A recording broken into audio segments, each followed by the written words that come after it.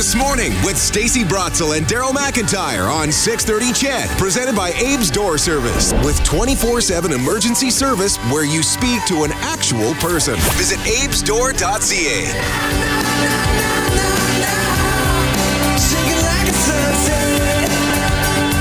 7:36, and I know a lot of us recovering from Christmas and all of our gifts piled high that we received from our loved ones, maybe stuff we didn't necessarily really need or want, but we have it anyway, and we've just got a lot of stuff, and that just accumulates Christmas after Christmas, birthday after birthday, trips to Winners after trips to Winners. At least I'm talking about my own situation here.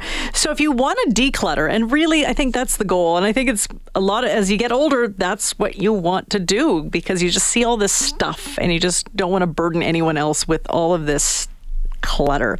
So we're getting rid of it. We've got Caitlin Beekhouse, owner and lead organizer at Sort and Simple Professional Organizing. Thanks for joining us this morning. Thank you for having me, Stacey. This is what I just said isn't uncommon, is it? You hear that a lot. We do hear that a lot. A lot of people are feeling overwhelmed by the amount of things in their spaces. Mm-hmm. There's a lot coming in and not as much going out. So set us up. Set us up for success. Where do we start with this? Absolutely. So I think one of the first things we need to do when we're ready to get organized and we're thinking of decluttering is, can we slow that incoming stuff? And whether that's setting some boundaries with friends and family about the volume of gifts that we're giving, maybe the kids are bringing home lots of things from school, and even things like saying no to junk mail, changing to e-bills. Let's slow that incoming stuff and deal with what we already have.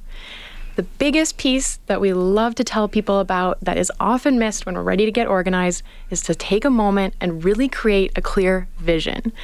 We encounter a lot of obstacles when we're decluttering of, should I keep this? Should I let it go? What do I do?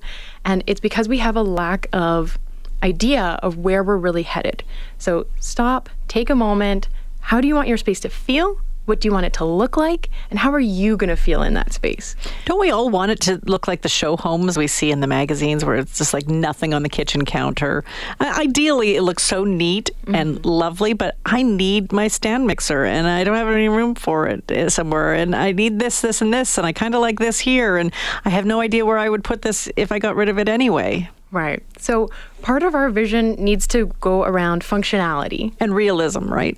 Absolutely. Yeah, we're not all going to have Kim Kardashian's closet or celebrity homes, right? So really looking at how can we make our space functional, and can we do the activities that we love and enjoy, and how we can work towards that so that we have a space that, we can use and be proud of, but that it's not going to be perfect, and that's okay. I love that. It's not going to be perfect, but that's okay. Do we just automatically get the garbage bags out? No, I think that there are a lot of ways that we can donate, reuse, recycle what we have, though it is an obstacle for people. I do see a lot, and I'm so proud of our clients that they don't want their things to just go in the landfill. And that's fantastic, but it can definitely be an obstacle because we're hold on to things thinking, who can use this and how do I get it to them? So a big part of what we do is we educate people on how to let go of their items so that they can be donated and reused, but still leave their house. Yeah, that's the key. And I think a lot of people want to sell it. Like we attach worth to things that may not have that worth. Absolutely. So we do get like a sunk cost bias. As soon as we own something, it has more value than if someone else had that exact same object.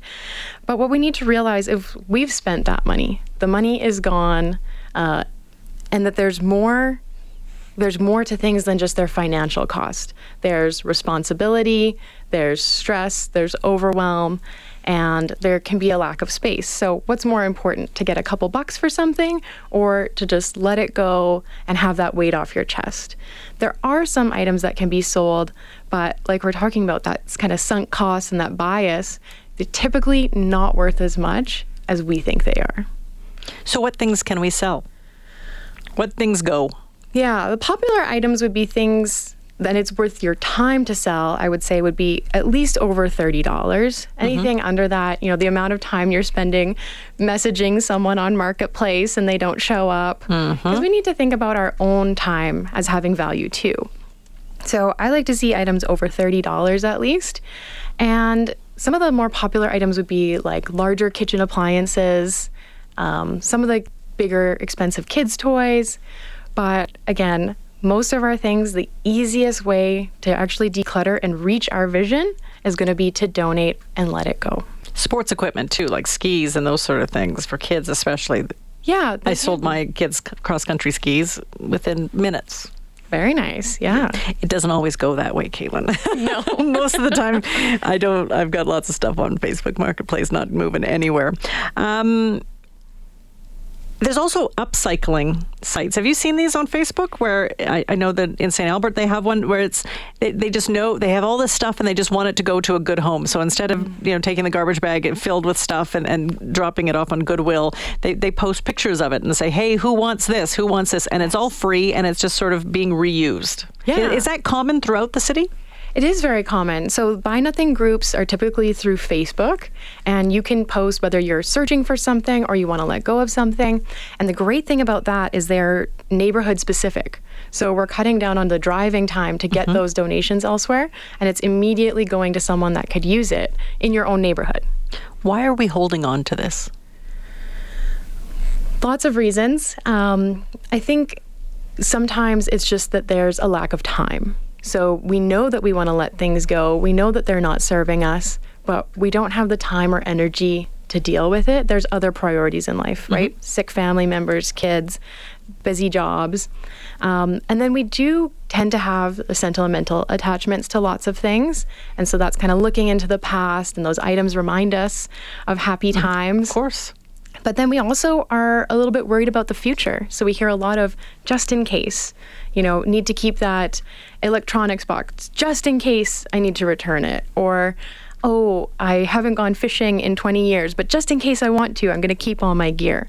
So living in the present and thinking about what serves you now and in your current stage of life is going to be a way to be more intentional about what we have. So how do you get over that?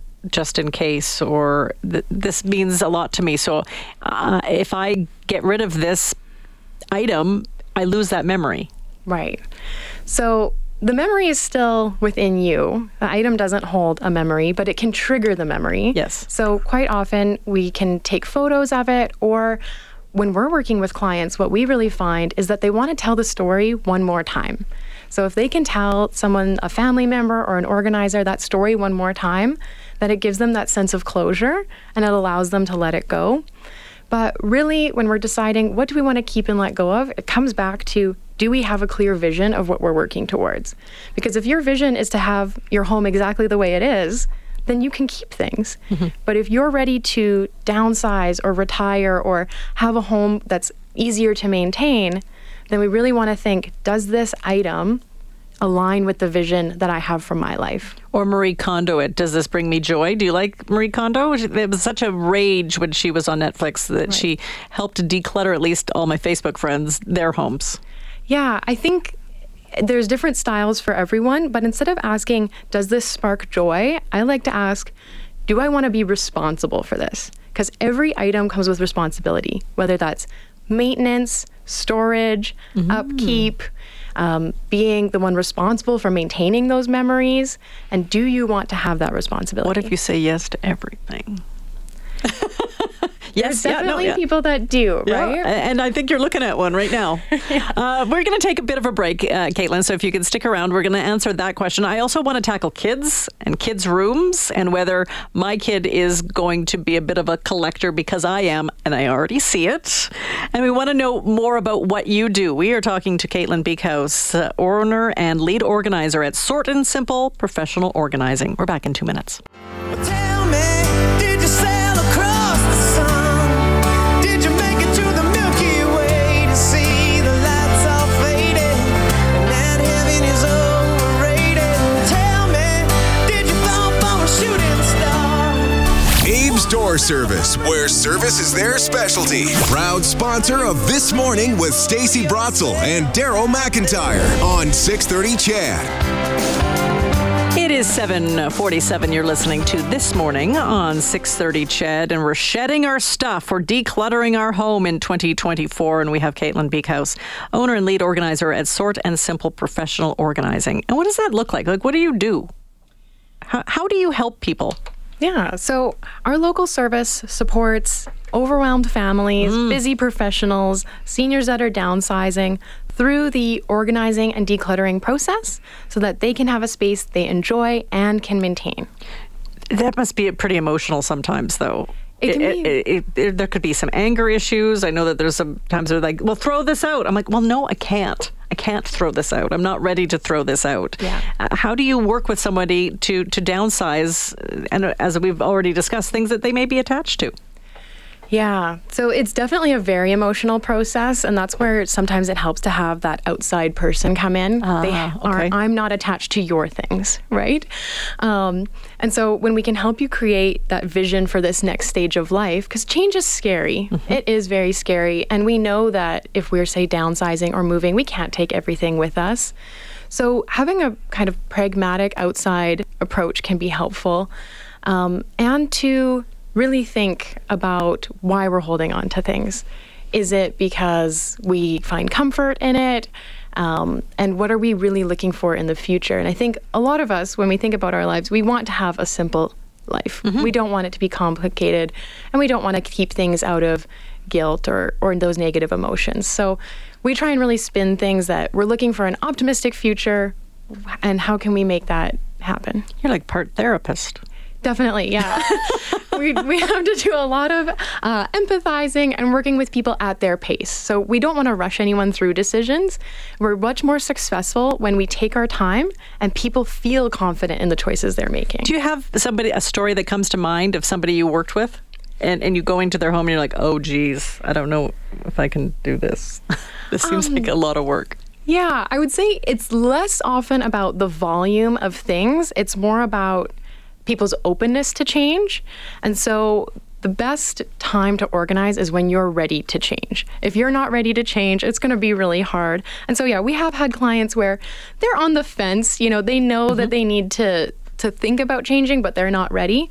And if we can work with them at their pace and they can start to make decisions and see that, oh, that thing I let go of that I've been holding on for 20 years, nothing bad happened when I let go of it.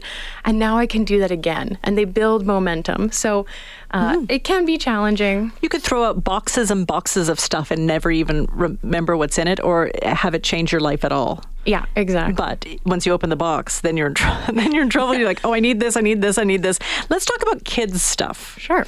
Because there's some kids who have this pristine bedroom, and then there's other kids where it looks like a hurricane went through. How can you help your kids? And are you doing damage to your kids when you're a bit of a collector yourself?